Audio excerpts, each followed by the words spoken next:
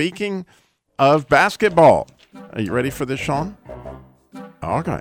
So, do you know the difference? And feel free, Jamie or Randy, if you know the answer to any of these riddles, jump on in there.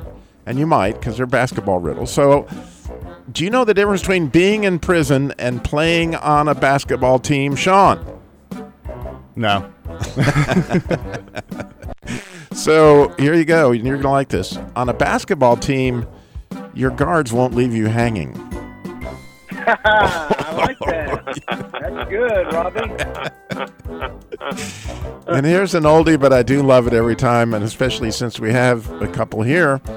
Why was Cinderella a lousy basketball player? I have no clue, Robbie. Why? Because she had a pumpkin for a coach. I mean, Wow. That's good, buddy. I like those. You thought those up well. And I don't know if you knew this, but, when basketball stars die, they don't pass away. Do you know what they do? Come on. You can get it. They pass the rock, pass the ball. I like that. But they cross over. Oh, there you go. It's a little dribbling trick. If you happen to be a guard, you know what I mean by crossing over. But anyway. Oh, yeah, that's good. I like that. At the end of that, you knew we would actually have a riddle. Who in the Bible crossed over? Oh.